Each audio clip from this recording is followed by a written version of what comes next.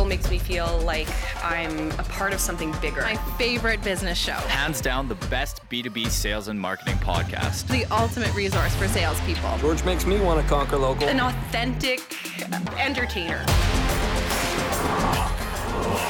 Conquer Local with Vendasta. Here's George Leith.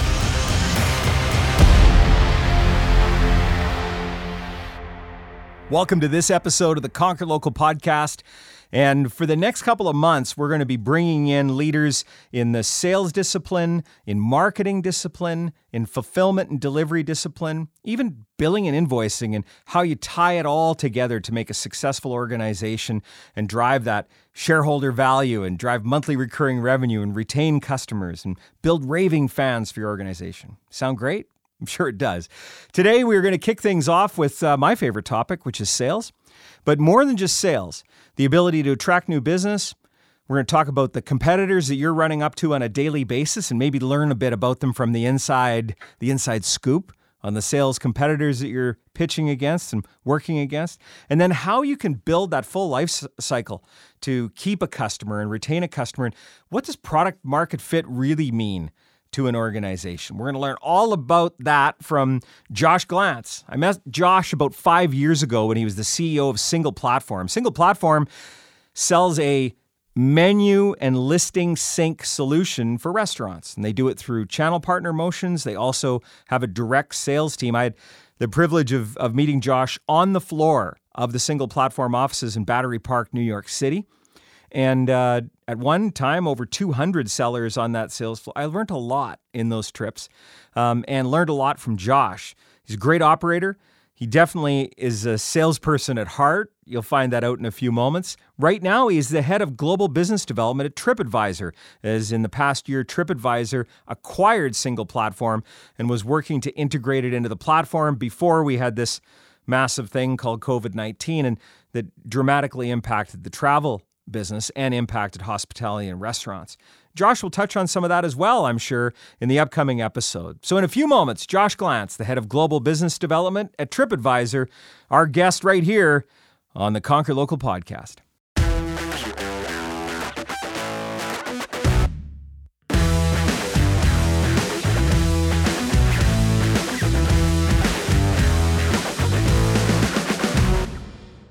Welcome to Season 4 of the Conquer Local podcast, and we are jumping right in with a young gentleman that I met a number of years ago at a company called Single Platform, and Mr. Josh Glantz is joining us. Josh, welcome to the podcast.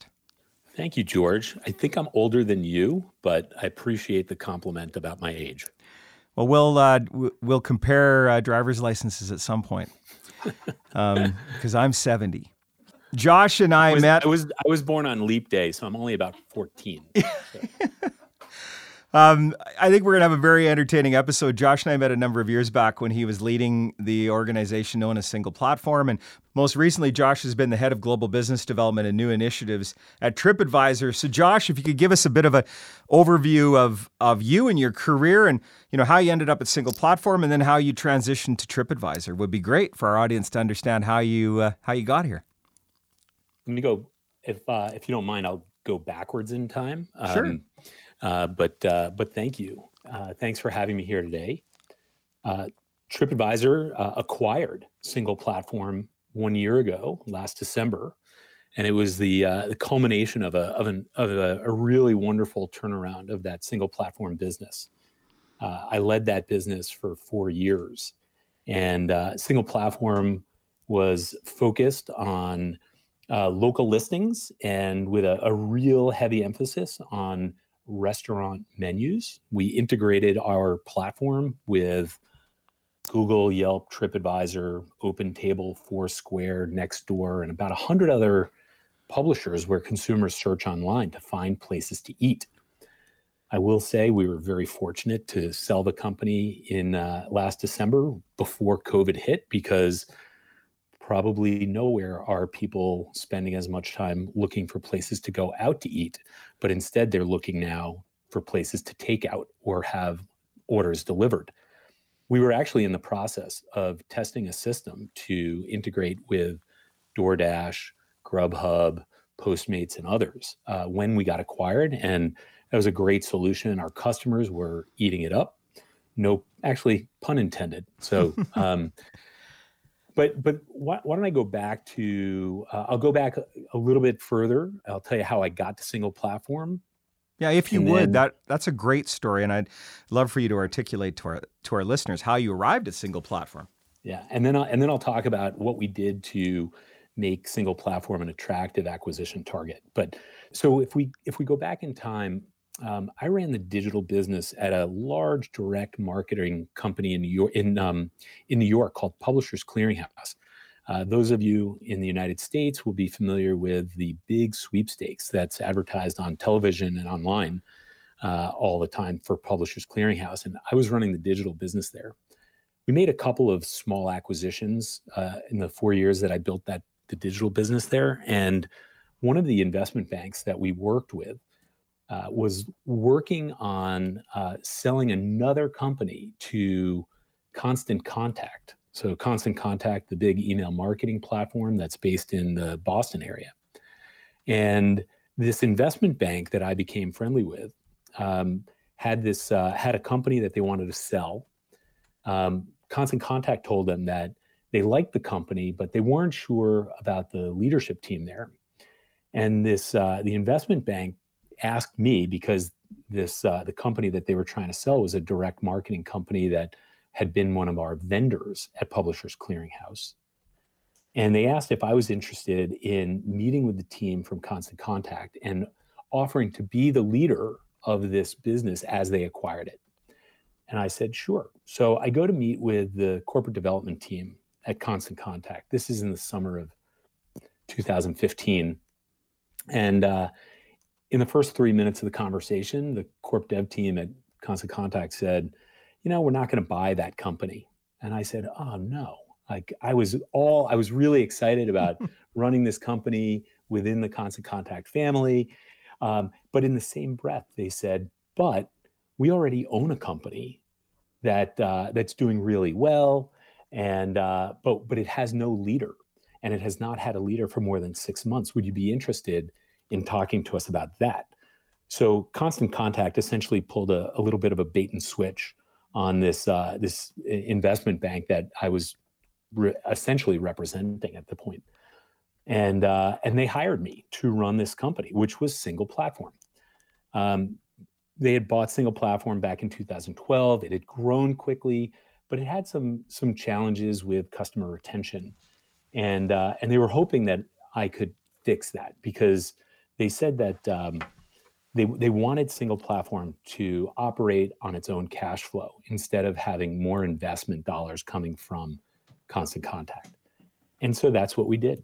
Let's talk a little bit just to give the listeners some context. I remember my first day meeting you at the Single Platform offices in Battery Park in New York.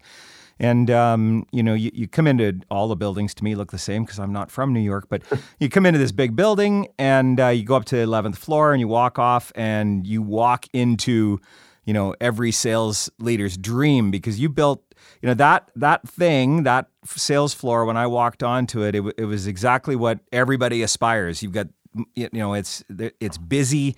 You've got these teams that you've set up that have their own logos and flags and their own paraphernalia around where their teams are. Some are involved in maybe a stand-up, or maybe there's an impromptu one-on-one happening, or maybe somebody is coaching. I remember we spent a half an hour, you were coaching me on what the best headset was for the team to wear so you don't get crosstalk.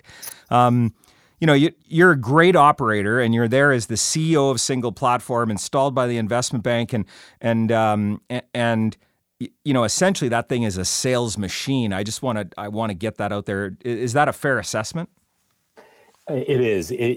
From the moment we started interviewing a candidate, we would try to impress upon them how important our culture and our process was, and then when they started, there was roughly 5 months of on the job. There was focused classroom training, on the job training, back into the classroom for more training, and they were constantly exposed to that energy, that buzz, that culture of performance and collaboration that was really the hallmark of our sales team and sales process. And I was sitting on the other side where we had worked a deal out where you would start to use some of our platform and our products, and I got to watch the units grow pretty much on a daily basis because you were closing business every day, and it was a very what I found was it was a very scientific approach. It was a very data-driven approach. There was a culture.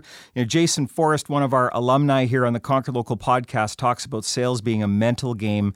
And, why I want to really interrogate this with you is because I think that our listeners, wherever they may be, need to understand about pure play companies like Single Platform that are going after a vertical like restaurants. That's their niche.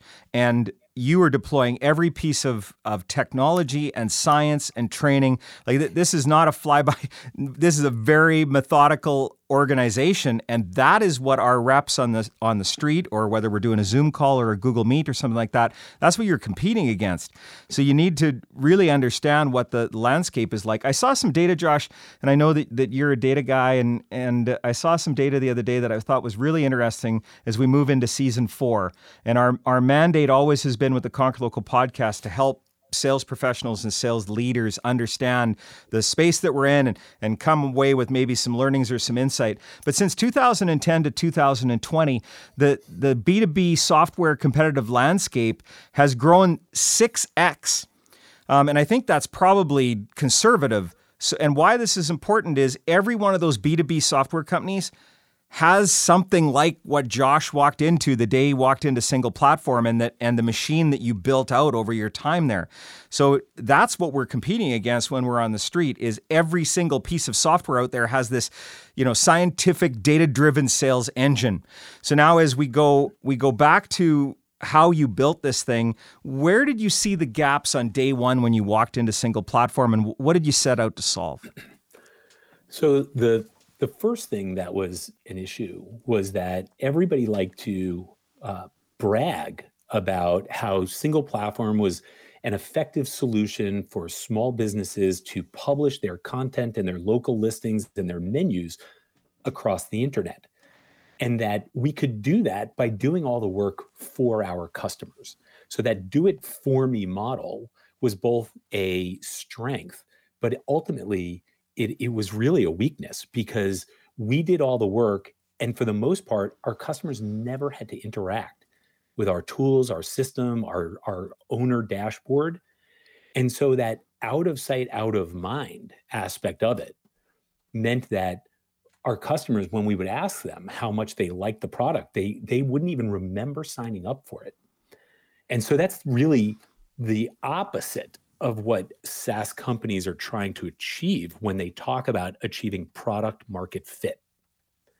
And for those of you who don't know what product market fit is, it means that at least 40% of your customers, when asked, how do you like the product, they will say they can't live without it. And so the first thing we did when I joined was think about what could we do for our customers, what product, service, messaging, et cetera, could we provide that would make them aware of what we were providing to them and how important it was for their business. And George, I'm going to give you some props here because we went into this relationship with Vendasta, not because we wanted to just have another product, but because we needed a product that our customers would be engaged with all the time. And what we started delivering was this reputation management solution that would alert our customers every time they had a new review from a consumer across all of the publishers that we were integrated into. And because they were getting that alert, they realized the value they were getting and that they couldn't live without it. So that was really critical. And offering a product or having a product doesn't mean you're selling it. We had that tailor-made sales process that was very impactful, where we guided our customers through an understanding of the solutions we offered and the value they were going to get and the pricing. And probably 60% of the time that we had a restaurant owner on the phone, we could close a sale on that very first conversation. I'd like to understand how you were able to get that success. Was that the success when you walked in the door, or was there an evolution to get to that close rate? There was certainly an evolution. I would say that evolution had gone through several cycles before I even arrived at Single Platform. If you think about it this way, we had between 60 and 80 sales reps on our sales floor making between 100 and 200 phone calls to restaurants every single day. We had so many opportunities to test and refine our sales pitch. And I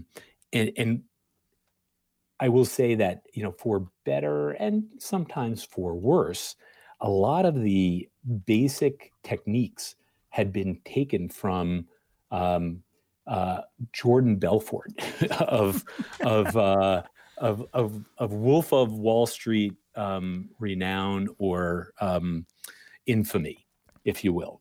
But the idea was we had a product that our customers needed.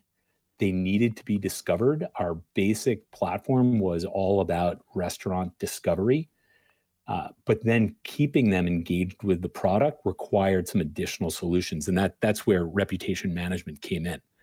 So it's interesting. I actually took screenshots the other day of a LinkedIn post where somebody had the actual scripts of that movie that was written. So the Jordan Belfort straight line sales theory and the way that those scripts were written. I was thinking about that this morning before I came over to the studio. So when we talk about that level of scripting and that level of messaging, there's a few learnings here. Number one, you are connecting with lots of customers, potential customers. Number two, you have an opportunity to test different messaging to see what works. And then number three, you utilizing that scripting and that messaging that is the straight line sales methodology from Jordan Belfort. But I do want to highlight one thing, and this is why this episode is so important. You were selling to one of the hardest verticals to retain. Restaurant, half of them struggle to stay in. This is even before COVID. Super demanding. Half of them struggle to stay in business because it's so competitive. And, the budgets are up and down like a toilet seat, depending upon how much money they have to spend. Like, it's a tough business, the restaurant business. And yet you were able to have continued success and to retain those customers. Yeah. So when I arrived, the customer churn was approaching 4% per month. That's not a leaky bucket. That's a bucket with no bottom at all. And there's no way to drive profitability or sustainability in the business.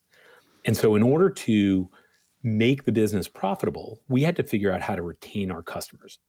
And so adding products that had that product market fit concept attached to them was a big part of it. But let's look at some of the other data that we look like. You talked earlier about how I'm a data person, and so one of the things that we learned very quickly, we had all the data, we just weren't looking at it. We learned that if a customer bought our solution on a sales call and had an onboarding call within 2 weeks from our customer support organization, they were far more likely to retain with us for more than a year. And so we looked at every part of the process, both from the closing statements in the sales call to the email messaging and confirmation emails that we would send immediately following the sales call, to how we motivated our support reps to essentially pursue these customers. Because even though we would schedule the onboarding call at the end of the sales pitch, as you say, this is a very notoriously difficult demo to not only to reach once, but try reaching them twice. So they would schedule this onboarding call and then they wouldn't show up. And so we worked with our customer success team to really get much more persistent in following up with these customers. And we drove up significantly the percentage of customers that went through an onboarding call. And that helped dramatically in our retention. For a lot of our other customers, we actually saw that it was not the new restaurant owner who would be an ideal target. You might think that somebody first opening their door, that's when they need us. But people who are opening up their first restaurant, especially, they think that opening their door, turning on the ovens, putting a sign over the door is what's going to bring in the restaurant consumer. And so you need them to get a little dose of reality that they need to do something so minor, even as minor as a $99 a month subscription to ensuring that their content is out there so that they could be discovered. So when we look at the culture, just to paint the picture, we've got Wolf of Wall Street floating out there in this episode as a mental picture. We have all of those sales reps on their headsets. There's a picture because we were talking about the headset. And it is really a mental game, though, because you're making all those calls, you're talking to all those restaurants, tough industry to be calling into. How did you keep the culture positive when I'm sure there were a lot more no's than there were yeses? Well, again, we would talk about that up front. In the interviewing process, we really tried to screen for grit and resilience.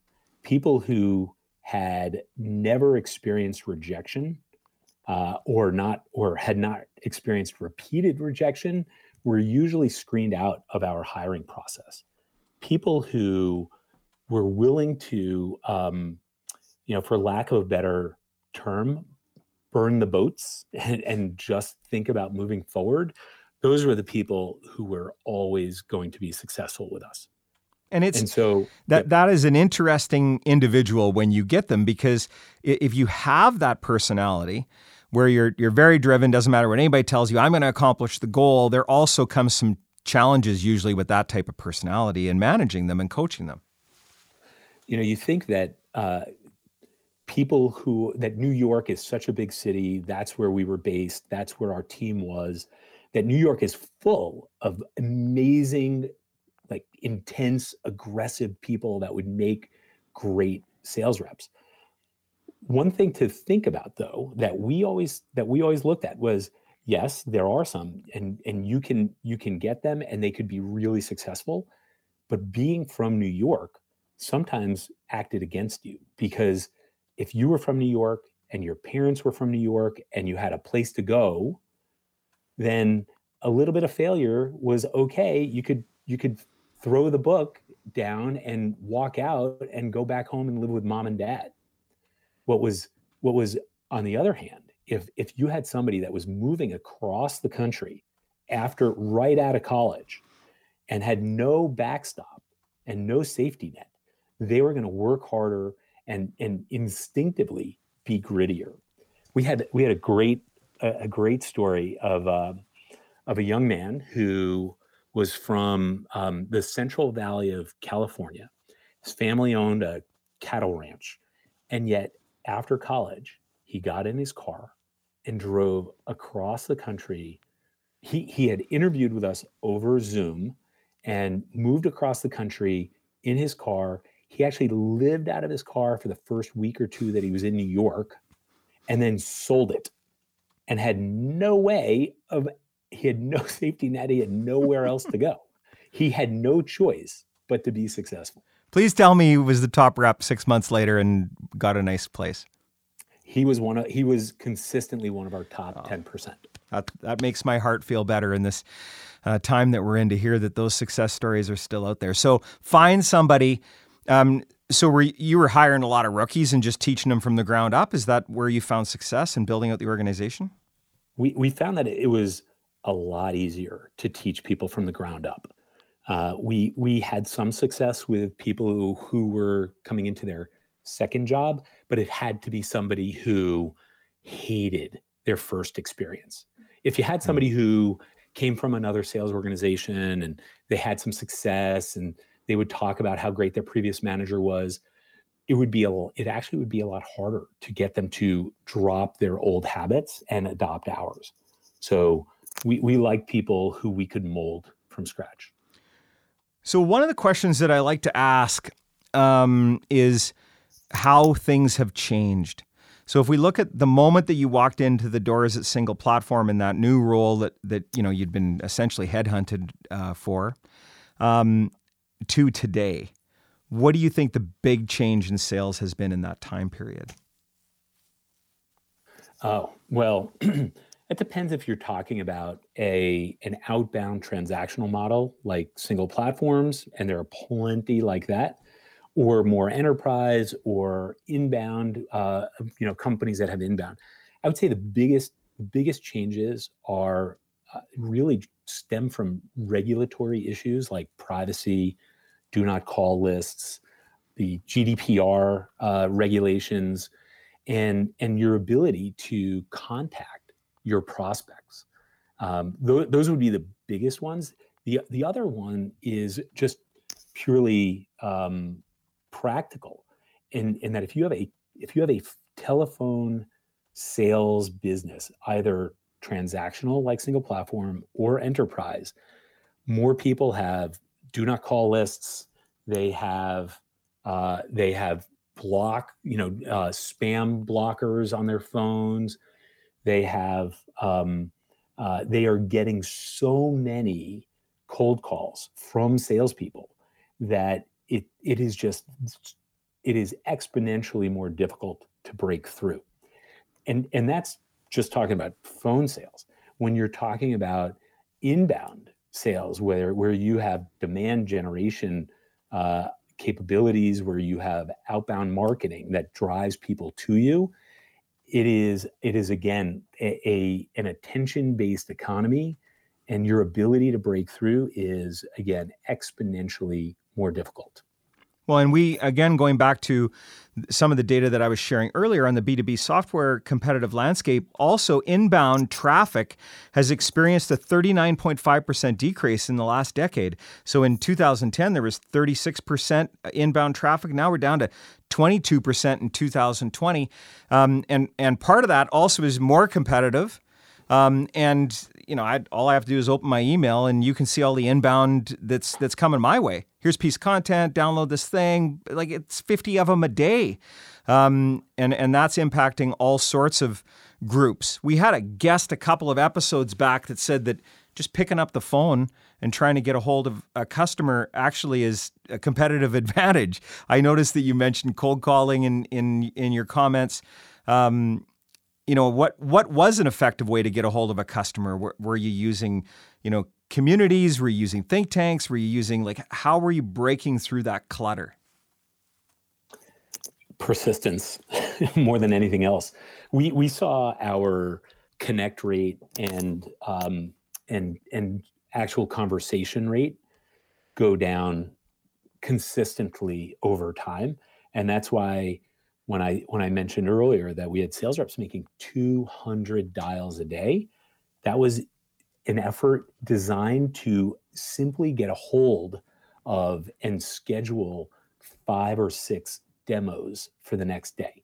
It was an incredibly difficult job, and the amount of rejection was incredible. You would get no's, hang-ups, curses in your ear 20, 30, 50 times a day if anybody picked up the phone. And you asked a question earlier about how we kept people with a positive attitude beyond just screening for grit and resilience. You made a point of mentioning the coaching that we did. We had managers who would plug into a phone with our junior sales reps and sit in and coach them while they were actually in a conversation to try to help them break through. And then we had a whole system, and we continued to look at ways to enhance our motivation and rewards on top of the cash comp that we were offering our sales reps. So we would have contests on a daily, weekly, monthly basis, and some of them were really creative. We also had rewards for being a top 5 sales rep every month. We would have rewards for hitting 100% of your goal. So there were these many, many layers of rewards that we would build into our financial model overall. And we've had guests on the podcast talk about this old line that compensation drives behavior. So you weren't just putting that comp in there to give money away, because margin is important in running a business, but it was more around you'd find a problem and you would put a spiff or compensation incentive against that problem to solve it. Is that what I'm hearing? That's exactly what you're hearing. And the one thing to just keep in mind, if you're a sales leader or you're running a company and you're looking at ways to create spiff programs or sales motivation or incentive programs for your team, sales reps are wily. There will always be a sales rep who will figure out how to maximize their opportunity and potential with a sales motivation program. And once one of them knows it, they all know it. No, it's a great point. It also is the reason why we want them as salespeople. Because right. They're good problem solvers. They think outside the box. They can think on their feet, right with the customer, and deal with an objection. So I'm always blown away by sales leaders that come and say, "Hey, Johnny figured out a way to game the comp model." I'm like, "Oh, is Johnny the top rep?" Yes. Okay, that makes sense. Single platform sales to TripAdvisor, well-timed purchase, by the way. Congratulations on that. You then moved to TripAdvisor in this role. And, I feel for any organization that has been displaced by COVID, I don't think that people at TripAdvisor run around 2 years ago going, yeah, global pandemic's going to come and it's going to ruin all of the travel, which was, nobody saw that coming. I'd love to understand a little bit about what you saw inside that organization as the realization that, global pandemic impacted our vertical. It can't have been fun, and just like to learn a little bit more about that experience. TripAdvisor has an extraordinary audience of restaurant owners who go to TripAdvisor every month and every week to look at consumer reviews. And so they have a captive audience already, and they have the most incredible audience of consumers that go to TripAdvisor to look at restaurants and look at restaurant menus. And so we were already partners with TripAdvisor, and it made sense for us to plant single platform inside that restaurant owner management center, where hundreds of thousands of restaurant owners were already looking at their reviews, and now they could also look at ways to enhance discoverability for their restaurant through single platform. And so it was a great move. We added a self sign-up capability, which single platform had never had before. So now restaurant owners could sign up and put down their credit card, and they could be on board with single platform in a matter of minutes. Well, I knew that we would get some great insights from Mr. Josh Glantz, and the former CEO of Single Platform, leading global business development at TripAdvisor. And Josh and I have known each other for a number of years. We probably could talk sales and how to extract value from customers for a long time, but I wanted to get some of those key insights forward to our listeners as we talk about that sales use case, salespeople, how they're going to customer. And, the reason why we would want to talk to somebody like Josh is this is your competitor. The SaaS software companies that are phoning into these clients, doing Zoom meetings, sending emails, LinkedIn messages, those are the folks. And, we'll go through some key takeaways here in a few moments, but we do want to let our guest go. Josh, I know you got to run to another call. Thanks for some of your valuable time, and good luck as you continue to move through this journey. And we appreciate the insights you're able to share with our listeners here today on the Conquer Local podcast. Thanks again for having me, George.